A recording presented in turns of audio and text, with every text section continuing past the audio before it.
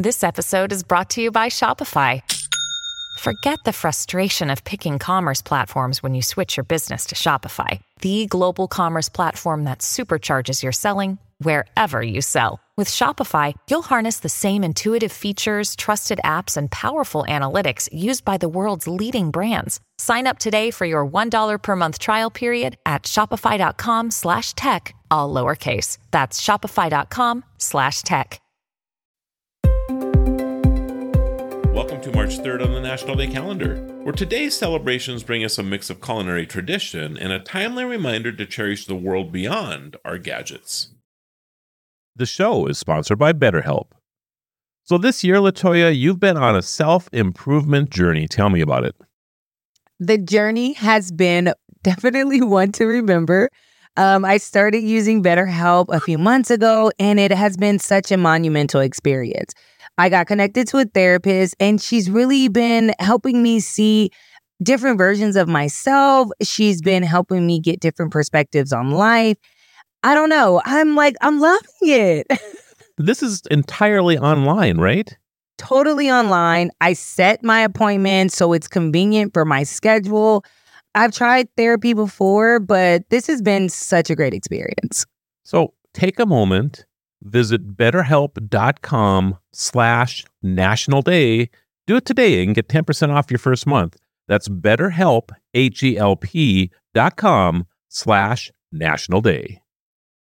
In the world of culinary arts, there's a tradition that has transformed the way we enjoy meat, turning preservation techniques into an art form. From the smoky depths of ham to the spicy edges of salami, these delicacies have traveled from ancient times to find a place in our modern meals, picnics, and celebrations.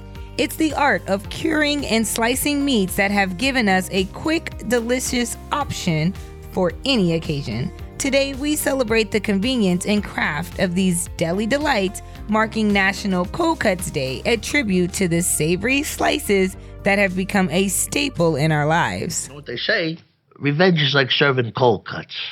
And I think it's revenge is a dish best served cold. So what I say? I love cold cut sandwiches. You look like more of like a warm guy. I like cold cuts warmed at pizza oven. So how about you?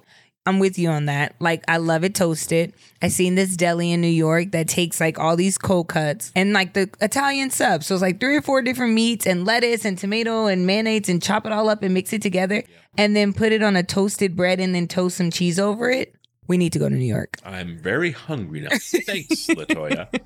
In our fast-paced world, there's a growing movement that challenges us to disconnect from our digital ties and reconnect with the simplicity of life. This movement encourages us to turn off our screens, silence our notifications, and spend time in meaningful engagement with our surroundings, loved ones, or in peaceful solitude.